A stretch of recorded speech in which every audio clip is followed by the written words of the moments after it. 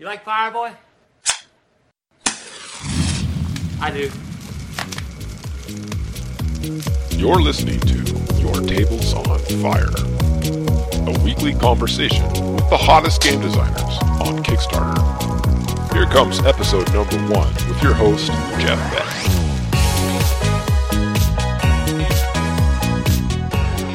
Hey, this is Jeff Beck. Thanks for tuning in to Your Tables on Fire. With me today, we have two very special guests, the creators and owners of Lunar Powered Games. I have Daniel and Emma Bauman. Daniel and Emma, welcome to the show. Thank you. Thanks so much for coming on.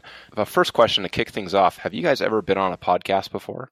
No, this is our first one. Yep. That's perfect because this is the first time I've ever hosted a podcast. Oh, congratulations. It's going to be the blind leading the blind a little bit. Nice. Good learning experience. Exactly. Why don't you two take a minute and introduce yourselves? I'm Daniel. I am the game designer for Lunar Powered Games.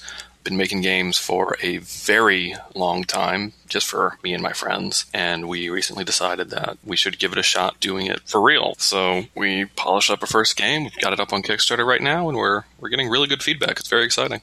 And I'm Emma. I'm the artist of Lunar Power Games. I've been an artist basically since I've been alive, of course, but it's been a hobby for many years. And it's only been the past 4 or 5 years that I decided that I wanted to actually turn art into my career. So it went very well together that my husband designed games and I conveniently make art.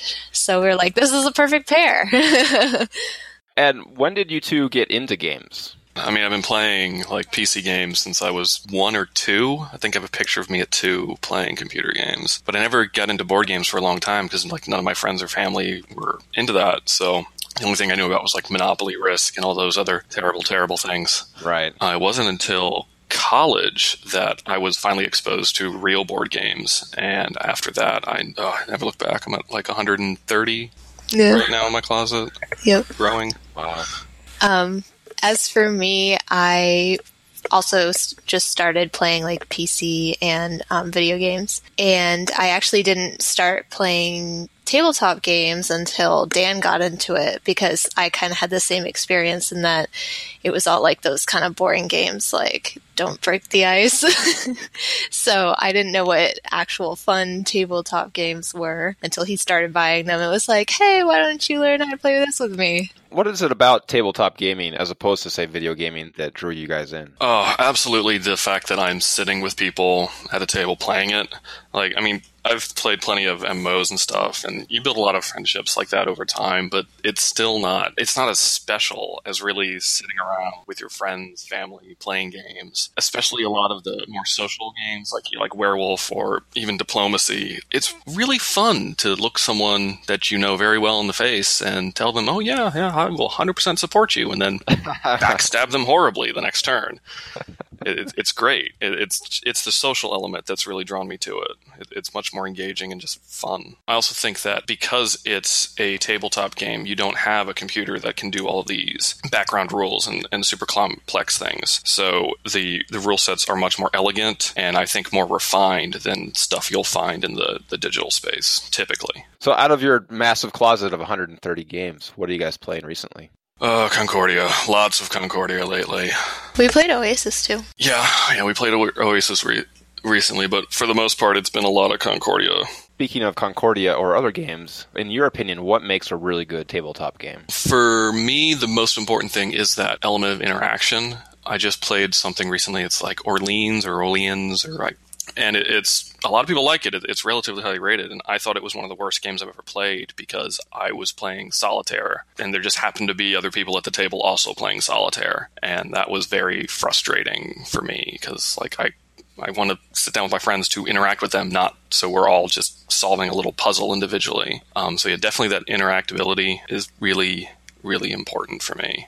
I find that it's kind of more of a technical thing, but I really like when a game has rules that are easy to remember. There are a couple games that we've played where it's like there's not so much that, the rules are difficult. It's just that there's many of them that you have to keep in mind each turn. And then there's also a lot of things that you have to keep track of and do for your turn to attempt to win the game. So it just becomes too much to go through all those rules and remember them and then have all these different things that you have to keep track of, like resources and whatever. So when things are really when the turn is very streamlined and simple, I'm like, yes. Yeah, that's one of my things that I'm like, this must be. Yeah, she does not play Twilight Imperium with me. No, I think that's a bit too intense for me. Maybe someday I'll get there, but for right now, not so much. So tell me about, when did you start designing your own games? How did that switch happen? Well, I've been making small games for me and my friends to play since elementary school. And then when I got into college and got exposed to real games and started to see mechanics, I started copying those, got into D&D very seriously. Been DMing for over 10 years now. And that was really the trigger, I think, or the initial exposure to those things. And the fact that, I was playing 3.5 at the time, and it's very open and really encourages you to make your own stuff for it and make your own classes. And it's pretty simple to do. And that really just got the ball rolling. I started making smaller board games for me and my friends to play. Everyone loved them. We stopped studying pretty quickly to go off and play silly card games that I made. So, and any desire to make a role-playing game?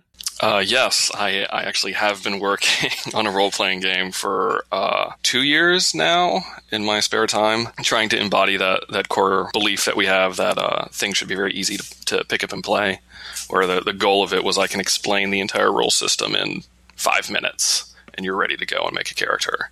I've got it down to about 10, so it's not quite there yet. Tell us a little bit about your design process. When you sit down and say, I'm going to design a game, how does that play out? Well, the first thing we do is we get a general theme of the game. We sit down together and we'll come up with just one-line theme pitches. Like for Ancient Sands, it was, archaeologists go into a desert to recover treasure. We have a stack of these, and we'll put each one on a piece of paper. We'll spread them out, and then we'll get Post-it notes and just write anything we can think of that has to do with those themes, like a mechanic, a character idea, some extension on the theme, any sort of possibility. And we're just silent, not talking to each other, just writing things down in Post-it notes and slapping it onto the pages. And we do that for about 20, 30 minutes until we're out of things to put on there. And we just step back and look at which idea clearly has ideas clearly has the most notes on it. What are we clearly more interested in? And then from that, we'll have a discussion about what we think will work there and which one will make the most sense to other people, like what has the most appeal. And then from that, I will take that idea and sit down with a piece of paper and try and figure out how this is going to work. And where do you take it from there? It depends on what the game is, but typically I'll start with what is the core turn going to be? What is the gameplay, the core gameplay going to be? For this, it's you have tiles and you're flipping them up trying to find good treasure. For another game we're working on, it's gathering ingredients and putting them into a pot. And it trying to focus on that very simple core thing, not worrying about balance or any sort of points or any turn structure completely yet, but how do we get that very simple core loop fun? What's engaging about it? And once that's, I think, good, I'll throw some numbers on things, again, not caring about balance, and sit it in front of people and see what their initial feedback is on it. Is this fun? Is this engaging? Do we have a good idea here, or do I need to go in a different direction? Do you have a regular playtesting group that you work with? Yes, I have one that I work with nearly every week, and we're setting up 2 more, hopefully, very soon, so we can start firing these things out a little faster. It's a great resource. Yeah, it's very helpful, but that idea of very quick iterations, it's something that's been drilled into me for many years, because prior to doing this, I was a software engineer, so get the simple thing done, make sure it works, and then move on to the next one. Well, let's talk a little bit about Ancient Sands. For those that aren't familiar with the game, can you give us the quick pitch of what it is, what it's about? Sure. So in Ancient Sands, you all play archaeologists in the loosest sense of the word. You're basically Tomb Raiders going out into a very hostile desert that's been suspected of being void of life forever.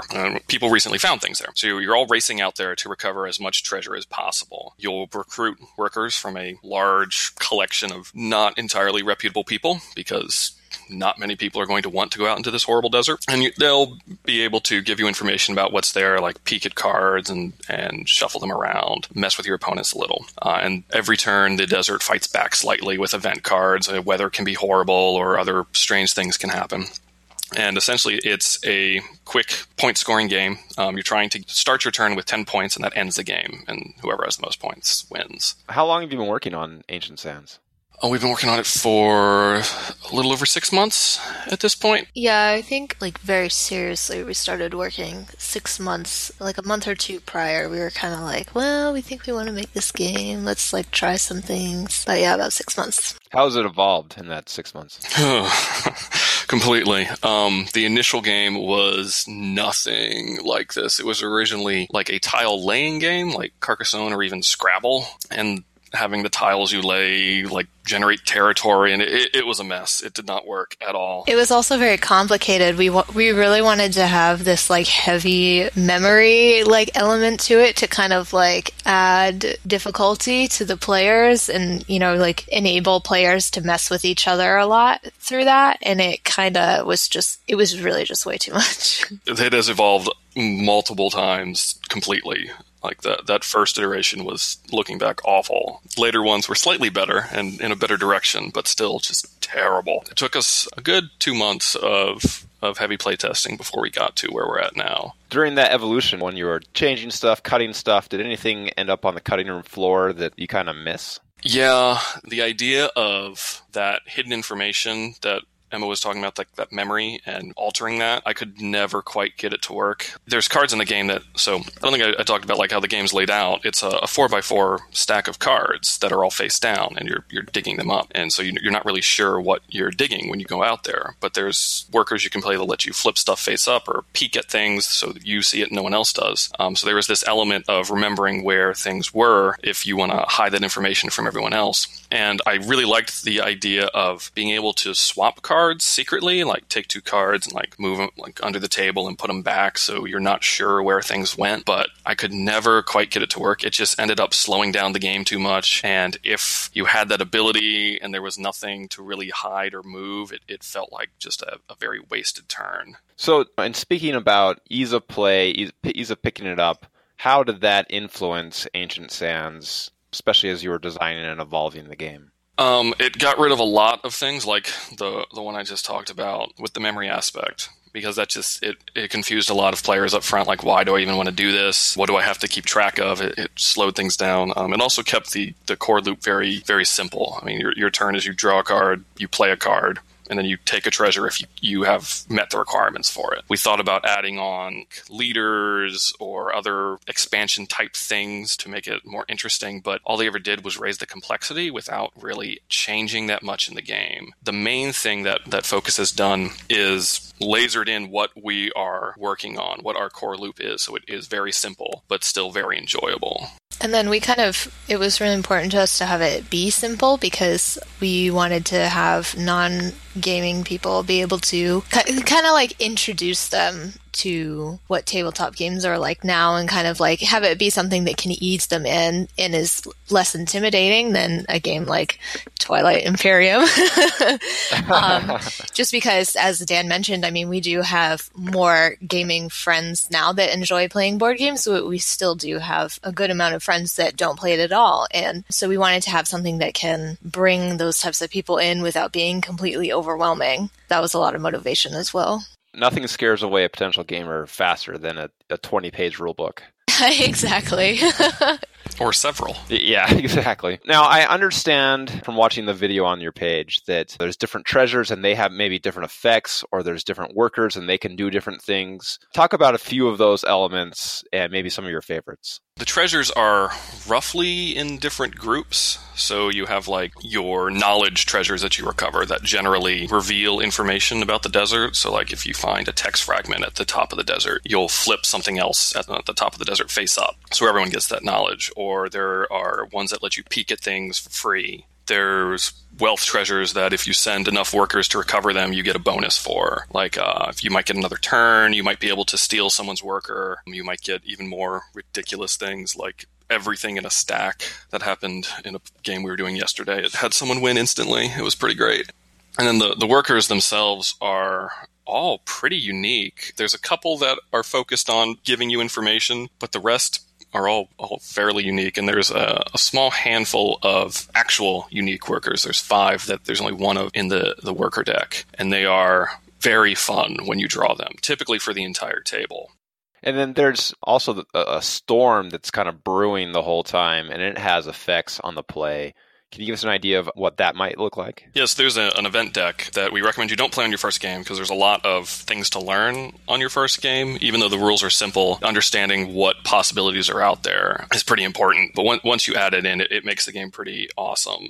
Every turn, you have some sort of other event come out. And some of these are good, like maybe everyone's had a good night's sleep and they're feeling a little better, so they'll work a little harder. Or maybe instead of heat wave or horrible lightning storm, it's just a little hot today, so everyone's able to do a little more. But for the most part, they're terrifying things that everyone at the table has to deal with. So you'll have heat waves, you'll have null storms, which is like a life-draining fog. You'll have just days where everyone decides that they don't want to work because it's hot out. And then there's always the threat of the desert finally deciding that I'm done with you. You need to leave. And there's this approaching disaster on the horizon. That takes the form of 2 cards. The first one you draw is a warning. The second one you draw ends the game immediately. And that's a lot of fun when you draw the first one because it completely changes the game, where instead of everyone shooting for 10 points, you suddenly have to weigh this risk of, am I still shooting for 10 points? Or do I just want to grab as much as possible and ignore my long-term plans because the game might end next turn? Yeah, that's fun.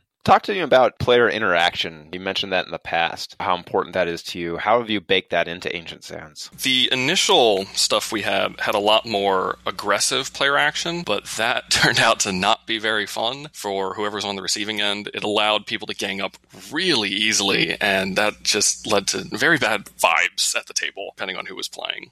So we've toned down that a lot, where the attack things are all very light attack things that will hinder your progress but never like really hurt you too badly. It's more beneficial things that you play. The more powerful beneficial things are beneficial for everyone. Arguably the most powerful worker in the entire game causes everyone to dig anything, anywhere for free. But whoever plays it decides the order that dig happens in. So you can use it to really block off a player from getting something that they were after, but they still get something for free. Additionally, a lot of the treasures cause huge effects for the entire table. A lot of the fun comes from watching your friends trigger off these ridiculous combos where drawing one treasure causes you to do this other effect that gets you a second treasure, and now you have this crazy ability that everyone has to play with their hands up. As you were playtesting this, what kind of feedback did you get? Did you ever get some feedback that was just ridiculous and you're like, yeah, thanks for that?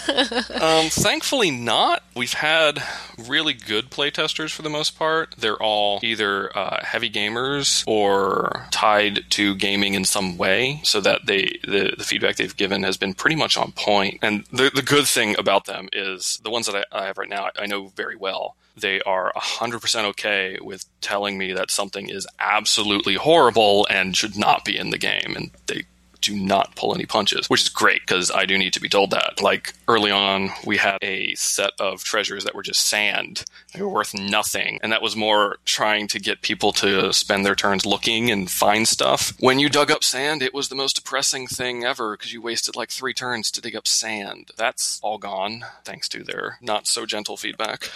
And they're also very thoughtful in regards to giving the feedback. They're not just like, oh yeah, this was fun, good job. They actually, like after playing it, they actually thought about what they did like, what they didn't like, why they thought it didn't work. Like they wouldn't just be like, yeah, this card was lame. Like they would be like, you know, this card wasn't the best because I spent 3 turns and then I got sand. And it's like, why do I even want to bother? As you're receiving this feedback, working with your playtesters, describe for me the moment when you're like, hey, this is ready. Let's launch our Kickstarter. We were probably ready a ways before I said we were ready. Like, I had a good feeling after a while. Honestly, at no point am I going to say, this is perfect, I am done. Because no creator will ever say that about anything they've made. It's just, at one point, you just got to know when it feels done, when the feedback stops being, well, this one thing I didn't really like, and starts being overall, yes, this is very positive. There isn't really a threshold that I set. It was just a gut feeling of, okay, I know I could tweak with this for another 5 years if I wanted to, but the feedback is very positive. It's fun to play, and that's mainly the big thing when I'm able to have fun consistently playing it, because I'm the one staring at it all the time, so that can be a little difficult sometimes.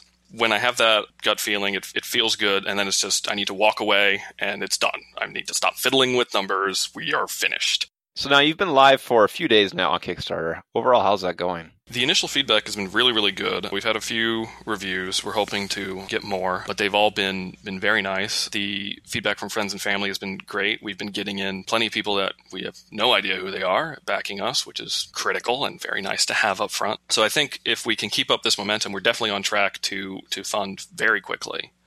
So it's been good. It's a little nerve-wracking because there's always like the what if the momentum falls off? What if things slow down? What do we do? But so far we're pretty healthy, so it's very exciting. Now you mentioned on your Kickstarter page that you've lined up the printer you want to go with. Can you talk about the process of identifying that printer and how that's gone? We did a bunch of research on different printers in different places, like local here in the US and foreign printers, and contacted many of them and got quotes. And for the most part, they were all relatively similar on their price points. Yeah. And one of the printers happened to be right down the street from us, and they had very good reviews. I talked to a couple of designers that had done smaller prints with them. They're like, yeah, it was great. They were very helpful. The stuff turned out nicely. So we contacted them, got a good estimate from them, and printed a few review copies using exactly what we're going to print. So we know that what they're making is going to be good because we have it, and it's absolutely fantastic, and they've been wonderful. And despite being in the US, they're slightly more expensive than an overseas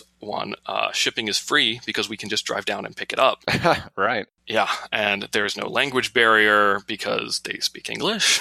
They're right there. If something goes wrong, I can drive over and see what's actually wrong. Yeah, and it was very appealing, like Dan said, because we can just drive down and get it. So when we first printed our prototype, we were like, who knows what this is actually going to look like. So when you do the proof, we don't have to wait 2 months or so. If it came from China or somewhere else overseas, we can immediately see what our proof looks like, and we can quickly go back and be like, okay, this color does not work at all, or like you can't see this text, and we can quickly adjust, resend it to them, and get that turnaround time very quickly. All right, that sounds great. I'm a little jealous. So another thing you mentioned on your Kickstarter page is your decision not to have any stretch goals. Talk to me about that decision. We were looking at other Kickstarter projects, ones I've backed and lots of other ones, and we've noticed there were two things that led to either delays or cancellations. And one of them was the printer. So that was one reason we were very happy to find one local. And the second one were physical stretch goals that add on things to the game. And they typically will bite off a little more than they can chew, and that leads to delays, or suddenly the project isn't profitable and they're losing money on every copy, and it just starts a death spiral that's very hard to recover from. So we finished the game completely. We have it done, ready to go, ready to print, and there's nothing to really add to it. We had an initial idea of doing a basic version and then like a deluxe version, but we decided that the deluxe version is the version we want everyone to play, so we just canned the basic version because the event it added the event deck and a couple of those unique worker cards, and they just added way too much for me to not let someone play with these. So yeah, we are not going to have any sort of physical stretch goals. If we do hit our goal, we would like to have some stretch goals, but they're going to be digitally delivered things that don't require us to add on to the box and worry about changes in shipping and production costs. So it'll be things like high quality art prints that we deliver digitally. You can print them off if you want, or short stories, like we might bring in authors to write for us for like lore establishment for the world, fun things like that, because overall we want this to succeed, and it's our first one. We have no experience doing this. We want to avoid these types of things that could potentially lead to failure. Yeah, that's really smart. Good thinking. I like that. Thank you. Thanks. Because, yeah, I've seen that too, where something falls apart because they've stretched a little too much. Yeah, I mean, it does sound very appealing, to be able to add an expansion or something, or even I would love to offer to make, personalized cards for people. But the other thing we have to keep in mind too is it's literally just Dan and I. Like, we do not have the manpower to just be like, oh, we've got 500 cards that we have to personally make for people, I can't do that. So as fun as it would be, it's just not in our scope of capability right now. You mentioned on your Kickstarter hundreds of other game ideas brewing in your head. Yeah, Lots of them. Give us a sneak peek. What's next? Sure, I can give a couple of previews. Our next one that we're working on is a game about making beer. The idea for that is you're all clans of dwarves going to Beer Fest, which is the annual gathering where clans come together, make their best beer, and judge them. When you get there, disaster has struck, and goblins have stolen all of the ingredients. You have to have part of your clan take up their axes and go get those ingredients back, and the other half of your clan is waiting for them and trying to brew things as fast as possible before the other players finish. That sounds fun. So a key audience of Your Tables on Fire are aspiring game designers, people that want to be in your shoes. Give us one piece of advice for them. The best advice I could give would be to sit down and do it. Don't put it off. Don't do anything stupid. Don't commit to something that you don't have the time or resources to do. The hardest thing for me was actually committing to doing this. I mean, it's terrifying. Putting your stuff out there for everyone to look at, to try, to give you horrible feedback on and make you question what you're doing with your life. But you have to get through that in order to get to the good ideas. In tandem with that, do not love any of your ideas. There is no one thing you've thought of that is perfect. Everything will need to go through many iterations before it's ready. Many, many, many iterations. Yeah, that would be my advice. Commit yourself to it, put in the good effort, but make sure you're getting feedback from people. Make sure you're listening to that feedback, because if someone tells you something isn't fun, it's not fun. They're not wrong. You are wrong. If they're not enjoying themselves, they're not going to lie about it. Because I've seen many people that you give them constructive feedback or negative feedback that's possibly not too constructive, and they just brush it off that, you don't know what you're talking about, and avoid that. No, you are having fun. Exactly. It's like, you're just playing it wrong. You don't know what you're doing. Like, no, you're teaching it wrong. Your game isn't fun. Listen to what they're saying. And to go along with that, negative feedback where, something that doesn't work is still good because it's a learning experience. If something didn't work out, you can't just be like, I should just quit. You have to look at it objectively and be like, well, so-and-so didn't like this. Why? How can I make this better? What can I change? And of course, after doing that over and over, you're going to come out with a good product, if you apply all those changes and think about it that way. So I think that's really important too, not to get too down. Like if something doesn't work out the way that you wanted it to think of it instead of just as something bad and as something that didn't work, to think of it as something that you can learn from and apply to make your next step better. My favorite feedback to get is, it's fun, but... Because whatever's generally it's good, great, but whatever's after that but is what I want to hear. What isn't fun, what doesn't work, what can I grow on? If I have you play test my game and you're like, yeah, I like it, it's good, that tells me nothing. That's useless. Great advice. Okay, it's time to play the Game Design Challenge.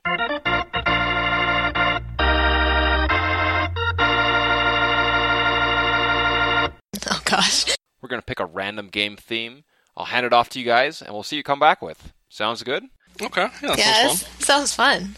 Okay, awesome. So let me just draw out a theme here. Hopefully it's not desert archaeology. Oh, well, that would be an easy one. You guys would win. Okay, no, here we go. It is yacht racing. Okay, yacht racing. So we need some sort of movement, obviously. Something's got to... Dice rolling, I don't like... racing games with dice, typically. Well, one of the first things we could do, there would be different types of boats, obviously. So you have the super fancy yacht, and then you have the little dinghy. What if we went the Galaxy Trucker route? You're building your yacht. Ah, yeah. We have, let's say you have some sort of offer of parts, and we can't do Galaxy Trucker because Galaxy Trucker exists. So you have an offering of parts to put on your boat, and everyone starts with X amount of currency, and you're bidding, because bidding is lots of fun social interaction. You're bidding on parts to put on your boat, and then the race will be a randomized deck of cards. We'll steal that from Galaxy Trucker because that's a really good idea, that you flip through of obstacles or things that you find that the different parts could either increase where you're at in the race or bring you further back, or potentially some other benefit, like you found a treasure island, here's some money for the next round, things like that. Of course, there would have to be some sort of obstacles that appear in your way that kind of Oh yeah, like rocks. Like if you have a better hull or something, you might avoid. Mm-hmm. Or Little Jimmy fell off the boat. Little Jimmy fell off the boat. That would be a good one. Got to go rescue Little Jimmy. Or do you get bonus points for losing little Jimmy? Like, he was annoying anyhow. Oh, that could be. Get rid of him. Maybe everyone has a secret character that has this power, and one of them could be little Jimmy's evil stepfather who gets his inheritance if little Jimmy isn't rescued. Something like that. Yeah, that's what I would do. Something along those lines. You're bidding for parts to build your boat, and then going off on your race. Because I don't like roll to move. That's too simple. Maybe, like, since we have, even though you're building upon your boat, you could roll at the beginning to determine a turn order. Like, and then those people, like, say you roll a 1, you get to go first. You get to pick out of the 5 base boats. You know, like, there's like the skeleton. So like the chassis or yeah. So, like, each person gets to choose of the pool of like skeletons of boats which one they want to use, and then they have to build upon that. You'd also want to make it so whoever picks first gets the least amount of money for the bidding phase. Yeah. Whoever picks last, and if you won your roll, you'd get to decide whether you want to pick first or last or something like that. Yeah, I definitely like that. So yeah, there's our pitch. Something along those lines. I think we should call it Yachting Trucker. Yes. Yeah, I like it. Yachting trucker. Galaxy yachts. Yeah, there you go. Galaxy yachts. Surf through the stars. Right. Throw a space theme in there. I like that. Yeah. Everything's better with space. Of course. It's hard to argue that. All right, Dan, Emma, it has been a real pleasure talking with you. Yeah, you as well. This was a lot of fun. Thank you so much. All the best luck for you and your Kickstarter campaign. Thank you. Thank you very much. Okay, well, there you have it. Lunar Powered Games. Hopefully you had as much fun with that interview as I did. You've been listening to Your Tables on Fire. Be sure to follow us on Twitter at TableFire. And also visit our website for show notes and other fun details. That's yourtablesonfire.com. See you next week.